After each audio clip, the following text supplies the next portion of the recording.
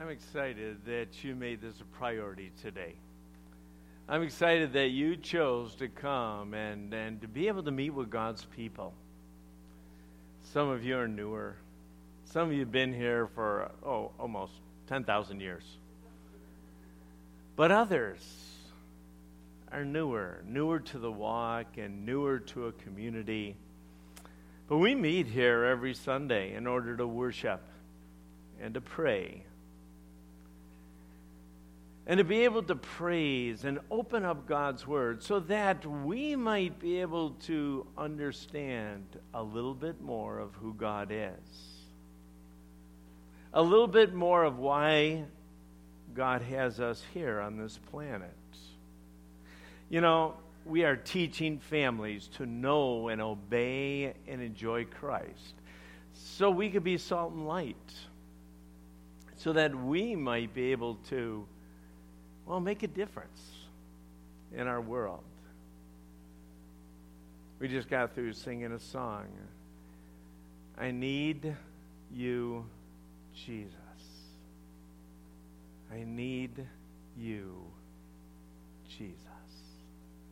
I'm not sure if you're there, but it is something, again, as you spend time with our God, you find a connection. You find a dependence. You find a great joy. We've been spending time in the Gospel of John, spending time with Jesus. This feisty apostle shared his perspective near the end of his life. But John had an agenda. And we've shared this agenda with you. And in some of the other Gospels, Matthew, Mark, and Luke, some of them are a little bit more historical. Some of those were actually, all of them were written a little bit closer to the death and burial and resurrection of Jesus. John's Gospel was written a long time after. And John, as you know, was a apostle who loved the Lord with all of his heart, and near the end of his life, he's reflecting on Jesus. And he is still so excited about who Jesus is and the difference that Jesus made in his life that he shared at the end of his gospel presentation. The whole reason that he wrote this is that we might continue to believe that Jesus is the Messiah, the Son of God, and that by believing in him, you will have life. So this is somewhat chronological, and it's somewhat different than the other synoptic Gospels, but John's whole passion, seriously, I just want you guys to know this is God's Son. He is the Messiah, the one you've been waiting for. He is the one you go to for life. There is life found in no other person. He's more fiery about this message than he's ever been. He focused on his Jesus, his loving Savior, the one who became flesh and showed us who God is and what God looks like. Because Jesus is God. So for the last few weeks, we've been opening up John, and each week we watch Jesus and we learn from Jesus. At the end of our time last week, in chapter 2, verses 23, 24, and 25, there were some people that started to believe. There were folks that started to recognize who Jesus was and that he was so very different, and his miracles pointed to God. But Jesus made this statement. And he said this, I really know what goes on in the heart of men. I know some of these folks are probably just on the bandwagon right now. It's just kind of the cool thing. Hey, I've done some miracles, and they desire to follow me. And then what John does beautifully is piggyback on this one statement. I know who humans are. And for the next 3 weeks, this week included, we're going to be focusing just a little bit on, 3 different people. 3 different people that Jesus just met, and 3 different people that Jesus could understand where their hearts are, and that God alone could satisfy their thirst. Today we hang out with Christ and with Nicodemus. We're going to learn more about Jesus and more from Jesus. I've asked Rob Reed to read our text. If you would, turn with me in your Bibles to John chapter 3. If you don't have a Bible or a flat screen, you can look up on the screen. But Rob, would you read for us John chapter 3, verses 1 to 21? There was a man named Nicodemus, a Jewish religious leader who was a Pharisee. After dark one evening, he came to Jesus. "Rabbi," he said, "we all know that God has sent you to teach us miraculous signs and evidence that God is with you." Jesus replied, "I tell you the truth. Unless you are born again, you cannot see the kingdom of God." "What do you mean?" exclaimed Nicodemus. "How can a old man, go back into his mother's womb and be born again?" Jesus replied, "I assure you, no one can enter the kingdom of God without being born of water and the Spirit. Humans can reproduce only human life, but the Holy Spirit gives birth to spiritual life. So don't be surprised when I say you must be born again. The wind blows wherever it wants.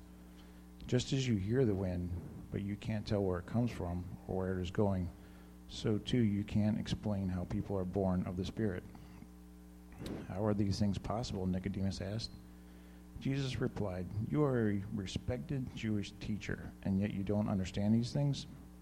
I assure you, we tell you what we know and have seen, and yet you won't believe our testimony. But if you don't believe me when I tell you about earthly things, how can you possibly believe if I tell you about heavenly things? No one has ever gone to heaven and returned, but the Son of Man has come down from heaven. And as Moses lifted up the bronze snake on a pole in the wilderness, so the Son of Man must be lifted up, so that everyone who believes in him will have eternal life. For this is how God loved the world. He gave his one and only Son, so that everyone who believes in him will not perish, but have eternal life. God sent his Son into the world, not to judge the world, but to save the world through him. There is no judgment against anyone who believes in him, but anyone who does not believe in him has already been judged for not believing in God's one and only Son. And this judgment is based on this fact: God's light came into the world, but people loved the darkness more than the light, for their actions were evil. All who do evil hate the light and refuse to go near it, for their fear their sins will be exposed. But those who do not do what is right come to the light, so that others can see that they are doing what God wants." Thank you. That was a long text. Let's pray. Father, I just thank you that we can come and hear from you today. We are so convinced, God, that this is your word, and this is what we need to hear. Some of us, Lord, have heard this and read this particular text and known about this particular text for a really long time. And maybe think that we might just know everything that's contained in it. But God, I know that you come fresh, that your Spirit is abundantly active, and that you teach each one of us and convict us and encourage us and strengthen us. And each one who is here will hear from you today. Father, we pray for other churches that are right in our area. I think of Northbridge, and I think of Emmanuel, and I think of Chain of Lakes Community Church. And we pray, dear God, for all 3 of these churches, that as they preach your word and teach your word, that the enemy might be thwarted, and that you might be magnified, and that people's chains might be falling off because they're listening to you. We are so grateful, God, that you love us, that you pursue us, that you've given us your word. And I pray even now, Lord, that you would open our eyes. In Jesus' name, amen. You know, a few things jump out to me in this story, and I'd like to focus on that right before I make some applications. But I do want to at least say this first. Again, if those who have grown up in the church are so familiar with Nicodemus, we say that even term and go, oh, Rick, I've just heard that story. You know what I'm going to ask you? Because there's a lot of stories in John that you've probably heard. I'm hoping that you see Nicodemus and who Jesus is with some fresh eyes. And I bet as a result that you will leave here with your hearts really encouraged. I'd like to start off just saying this. Nicodemus would fit in just fine here at Crosspoint. Okay, maybe not what he's wearing. Okay, I think he might stick out a little bit there. But the truth is, most of us, if you know this story, might even cower. Say, wait a minute, Rick, I am not Nicodemus. I don't even want to be associated with Nicodemus. But let me put this in context and describe Nicodemus to you before you get too riled up. First of all, we see that Nicodemus was a leader. He was accomplished in his field. He was a top dog. He was also a Pharisee. And so many of us, as later on, especially in Christ's ministry, we put Pharisees, and probably justifiably so, in a box. But really, for the most part, Pharisees were highly respected people. They were educated. They were moral. They knew God's word, and they were involved in the synagogue. They were older. He was older. We don't know how old at this time, but to be a Pharisee, you had to go through a whole lot of things. And he also just mentions, even to Jesus, how can I be old and get back into my mom's womb? We do know that Nicodemus was curious about Jesus. Again, most of us would probably be right there. They've heard a little bit about him. They've seen some of the miracles. If I could just sit down with Jesus, that would be kind of cool. Nicodemus also recognized that Jesus was a teacher, or back in that culture, more or less, a rabbi. Someone who literally gathered students with him and lived life with them for 2 years, or 3 years, or 4 years if you were a little slow. But he recognized this, and the miracles confirmed that he was sent by God. You see, rabbis teach about life. They knew the Old Testament well, and they understood what God's law was. But there was one thing that also stuck out. He was afraid to be seen with Jesus. He came at night. He wasn't exactly sure if meeting Jesus would be a wise thing. It seems like life might change a little bit if, for some reason, he met with Jesus. Maybe he would be treated differently, or maybe he would begin to even think differently. Now, if this isn't you, except for maybe the last part, okay, because I bet you probably want to really sit down with Jesus. I bet it's someone you'd like to become. Someone at the top of your field. Someone that was advanced. Someone that was sharp. Someone that knew God's word. Someone that could teach God's word. Oh, sign me up. But the problem was Nicodemus misunderstood the main teaching of the Scriptures. Nicodemus was all about learning from a great teacher. He was. He was a student. But he wasn't prepared for the lesson, for the truth that this rabbi was going to speak. You see, Jesus clearly states in verse 3, you will never see the joy of the kingdom, experience the abundant life living under the reign and the rule of God unless you are born again, unless you are reborn, unless you are infused with the new life that is given to you by God. Nicodemus thought it was all about him doing. Well, being born is nothing to do with anybody. It's outside of your realm of control. And Jesus shocks him a little bit and said, you probably want me to hear and expound on some great truths in the Old Testament. I want to talk about the issue, and it's you. You need to be born again. Well, Nicodemus focuses on the how, and he says, well, okay, I'm not exactly understanding this whole thing right now. I'm supposed to be born from my mother?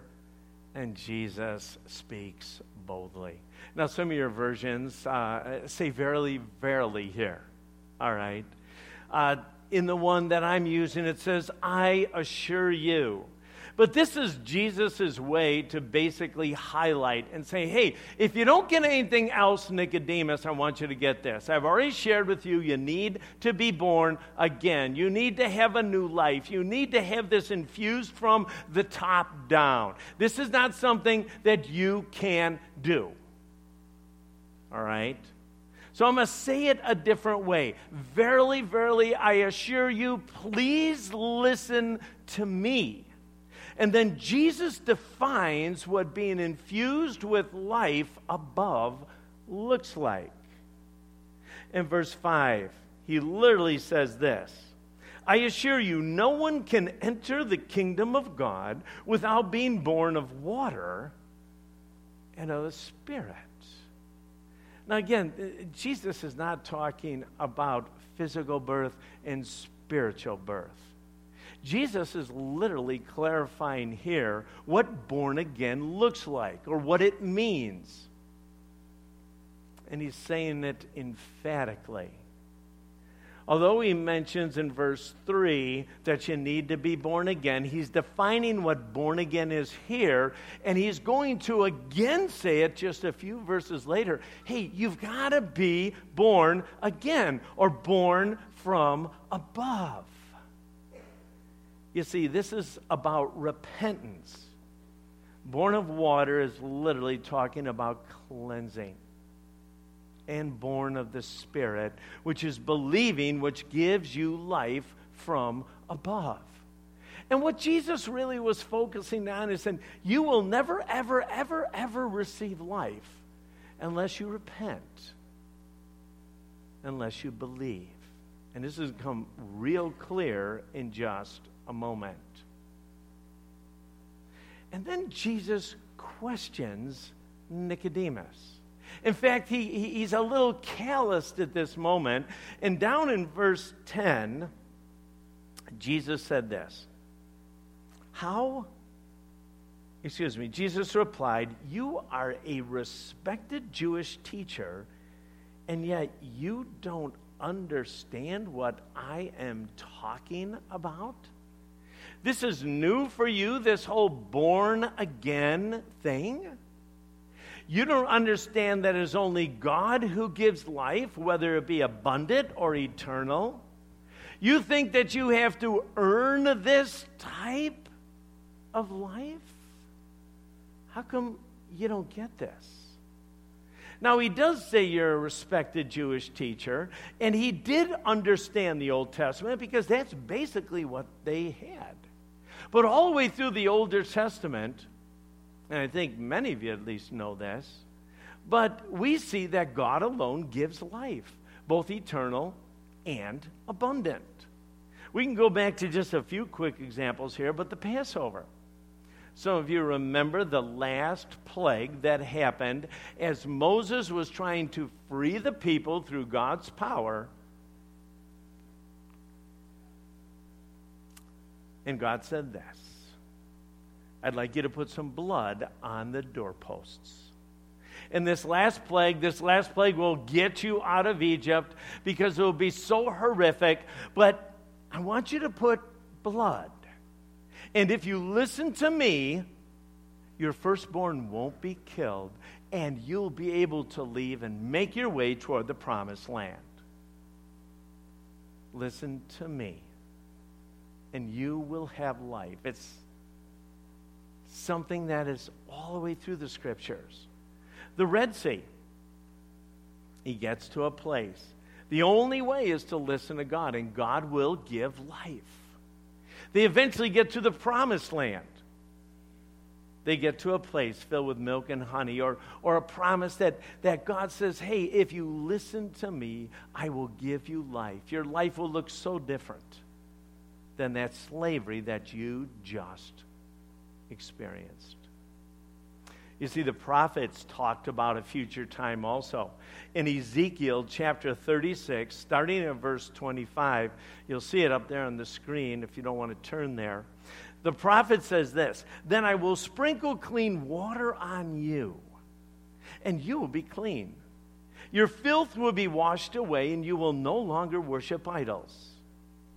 And I will give you a new heart and put a new spirit in you. And I will take out your stony, stubborn heart and give you a tender, responsive heart.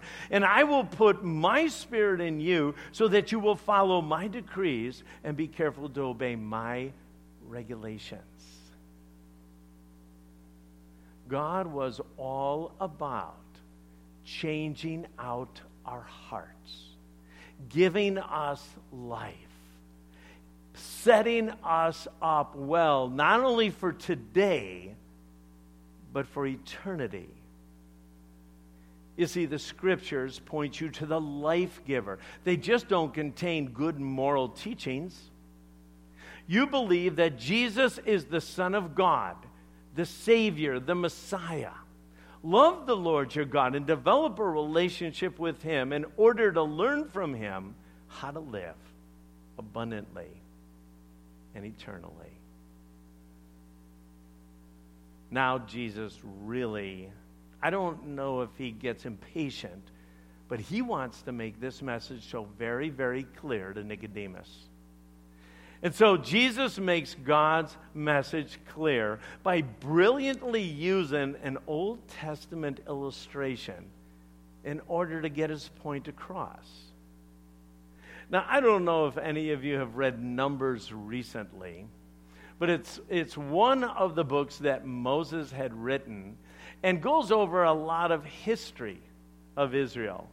And it's actually a rather sad book, but I'm going to eventually get to Numbers 21. Let me just give you a quick scenario of what happened and how desperate this situation was. The children of Israel at one time received the 10 Commandments up on Mount Sinai.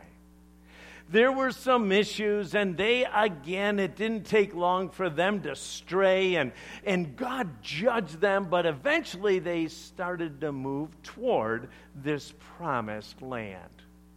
Immediately, not long time after, there were some leadership issues. Actually, Miriam and Aaron thought that Moses was too big for his britches. And God affirmed that Moses was His man to do the leading. But there was this kind of division that happened. They finally got to a place very quickly called Kadesh Barnea. And at Kadesh Barnea, that's where Moses sent out spies and wanted to see the best way to get into this promised land. Well, 10 of them came back with a rather negative report. 2 of them, Caleb and Joshua, came back with positive reports. But the bottom line is, all the children of Israel rebelled. They said, we don't want to listen to you, God. This promise for this, beautiful land across this river, we're just not believing you about this. Not at all. And so God said, okay. You don't want abundance. You don't want to live with just unbelievable fruit in cities. I'm going to let you wander in a desert for 40 years. And as as Moses begins to lead these people, these rebellious people, into the desert, there's some more leadership issues. You can read through Numbers. And you're going like, are these people kind of dense? And then it hits you and go, oh boy, these people are a little bit like me, you know. But after the leadership issues, the people start complaining. The scripture tells us that they didn't like the route that Moses was taking. They thought it was a bad journey. And so they let Moses know, okay, we're going to wander for a while. And in my head, I'm going, hey, you're wandering for 40 years. What difference does it make which way you go? You know? But it did. And God, at this moment, very early in the journey, in Numbers 21, got ticked. I don't know if you know that God gets ticked. But this is what he did. It's kind of a weird thing. But he sent poisonous snakes. I don't know if you like snakes, but I bet you don't like poisonous snakes.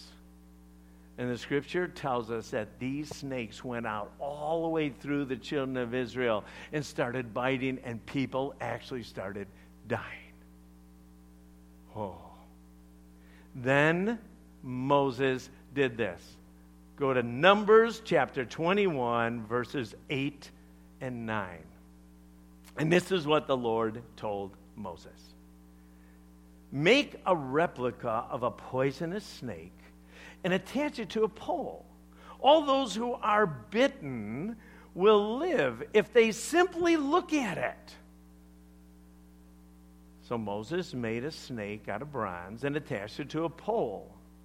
Then anyone who was bitten by a snake could look at the bronze snake and be healed. Not only be healed, but they would have life. Wow. It's kind of a weird story. It's kind of way back in the Old Testament. And then they just kind of move on. All right? But you know, if you're back then, the Jews who were bitten were going to die. Moses put a bronze snake on a pole and told the people that their very lives depended on it. All they needed to do was get to a place, be carried to a spot where they could see the snake. And if they saw the snake, they would get better. They would have life. But the scriptures do say that some died. Some died. I'm pretty sure the news went all around the camp. As soon as you were bit and you knew that it was going downhill, and say, hey, you know what? Moses sent out, an email to everybody. All we have to do is get to this spot and look at the bronze snake. Now, I bet some said, oh, man, drag me there. Get me there. No problem. But there had to be a few that says, are you kidding me? Really? I'm going to go look at a snake and I'm going to be better. And then all of a sudden, someone would walk in a tent. Hey, no kidding. I just saw the snake. I was bit. I'm well. Oh, come on. Are you serious? That's way too easy. That seems absolutely ridiculous. Why would I get healed by looking at a snake? Well, those that did, they lived. They lived. So Jesus uses this illustration that Nicodemus knew very well. He wasn't getting this God gives life thing. Nicodemus was really good at reading the scriptures and following the rules. But he just saw Jesus as a teacher, not as a savior. So what Jesus said is this: just like the snake, Nicodemus, the Son of Man is going to be put on a pole. Put on a pole? What? But this is going to be different. If you look, if you believe, you will have atonement. You will be redeemed. You will have life. You know, there's a reason John 3:16 and 17 are beloved verses. You see, Jesus was way more than a good teacher.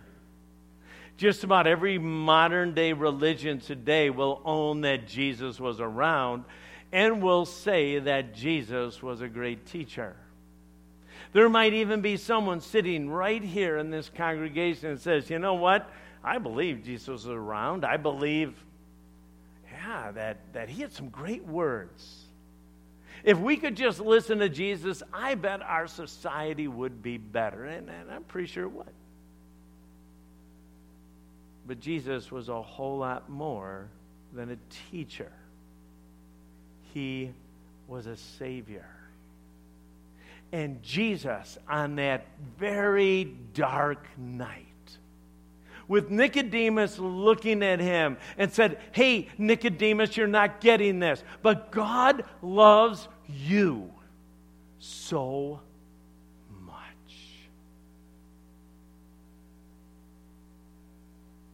You are going to die without him. He is going to send his Son. And at that moment, Jesus is doing this. All right? His Son, who's going to go to the cross because he loves you and die in your place. Nicodemus, this is what the Messiah does. The Messiah has come to redeem you and to restore you. Do you understand this? God loves. This is the definition of what love is.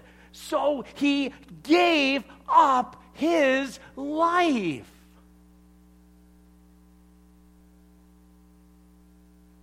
This is the admonition to husbands in Ephesians. Husbands, love your wife like Jesus. Give up your life for your wife. That's God's definition of love, but he showed it. He showed it to all of us. And he's saying, I love you. I love you like crazy. And if you believe, if you put your faith in what I did on the cross, you have life. You have an opportunity right now to live abundantly. And someday when you close your eyes, the party begins. Oh, it does. It does. God has every one of you here on this planet for a reason. There's no doubt. But he's looking at Nicodemus, saying, Nicodemus, God loves you. He is going to put the Son of Man up on a pole. And if you believe and put your faith in him, in the Messiah, you will have life. For God sent his Son in the world not to judge the world. Not to judge the world. Now the world's going to be judged. But that wasn't his purpose. His purpose was to give life. His purpose was to save. His purpose was to change everything. That's why John 3:16 is an amazing verse. But let me say this. John doesn't say that Nicodemus saw it or responded here. Isn't that odd? Now, granted, he might not have, or he might have. But it just seems John is so passionate about Jesus as his Savior that I think he would have said something. But Nicodemus, this learned man that understood that Jesus was sent by God, ordained by God, a teacher by God, but that he wasn't the Savior. It doesn't seem like he responded. But it's kind of cool, and we just get a little snapshot. At the very end of John, in John chapter 19 and verses 38 and 39, Jesus is dead, and there's a man named Joseph of Arimathea who wants to bury Jesus in his tomb. Pilate gives him permission. But what you don't remember, many of you, is the guy that went with Joseph to get the body was Nicodemus. And Joseph was literally described as this, a person who had been a secret disciple. He wasn't secret anymore, Joseph. He was a follower. And my guess is it was this that changed Nicodemus's life. Now, if we're honest, this is a story, again, that so many of us have heard, and now we have it a little bit more in context. But what do we learn about Jesus in this text? What is it that we can go out of here just so very, very grateful? Well, Jesus is much more than a teacher. He is our Savior. And Jesus loves you, and he loves our world, and he offers life no matter what your past is, if you believe.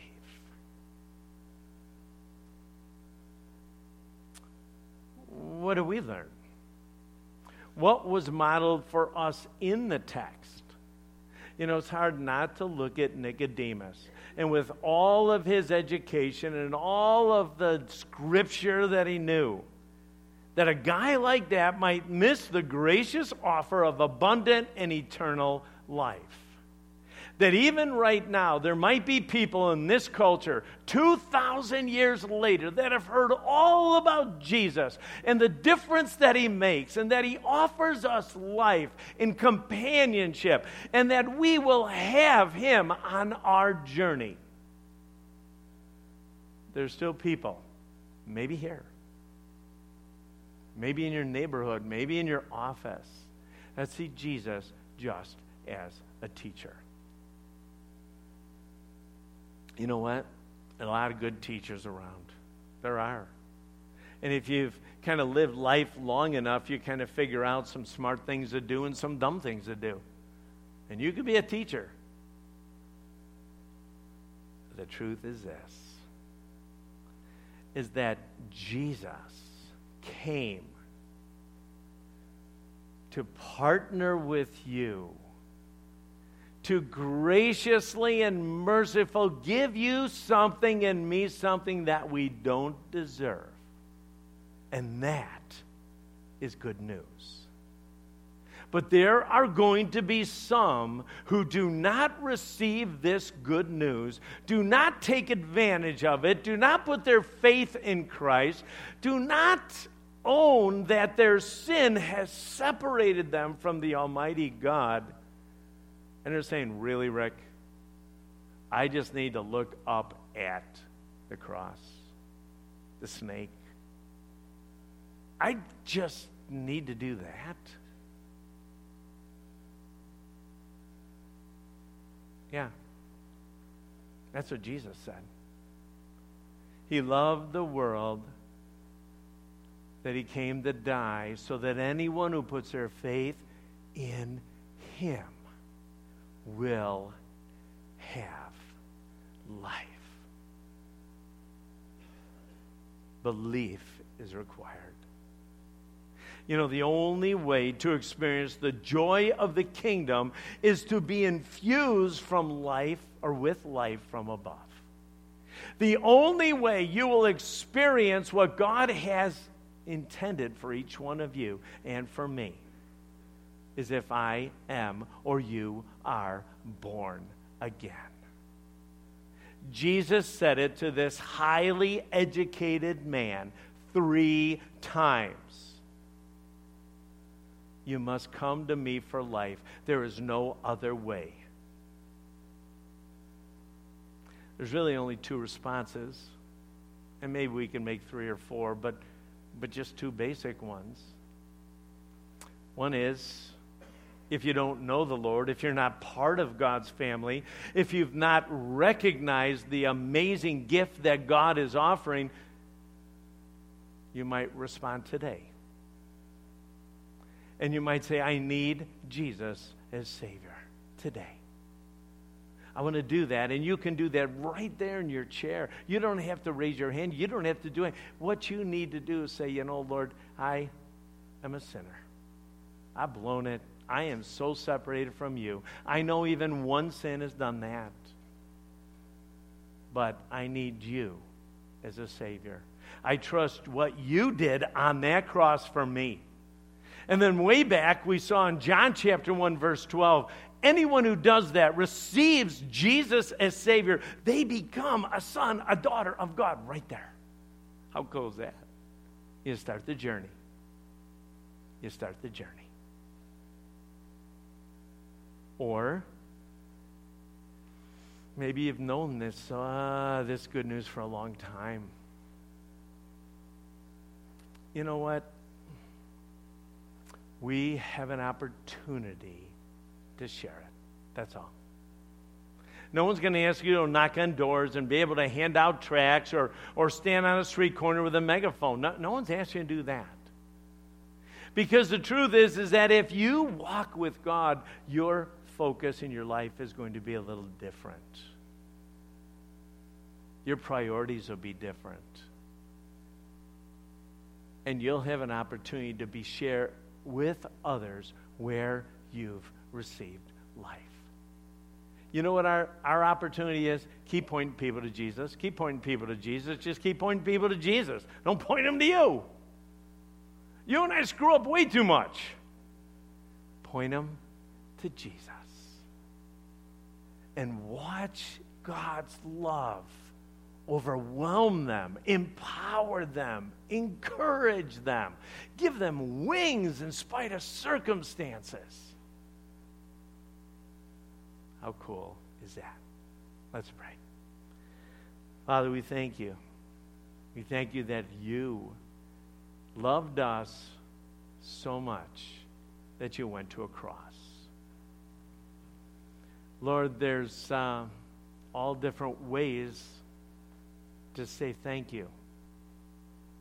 But when we truly understand what you've done for us, we fall on our faces, just overwhelmed by your grace and your mercy, and why the Creator God would desire a relationship with us, why you would redeem us, and why you would give us an opportunity not to only make a difference here on this planet, but to spend eternity with you. We thank you. We love you. In Jesus' name, amen.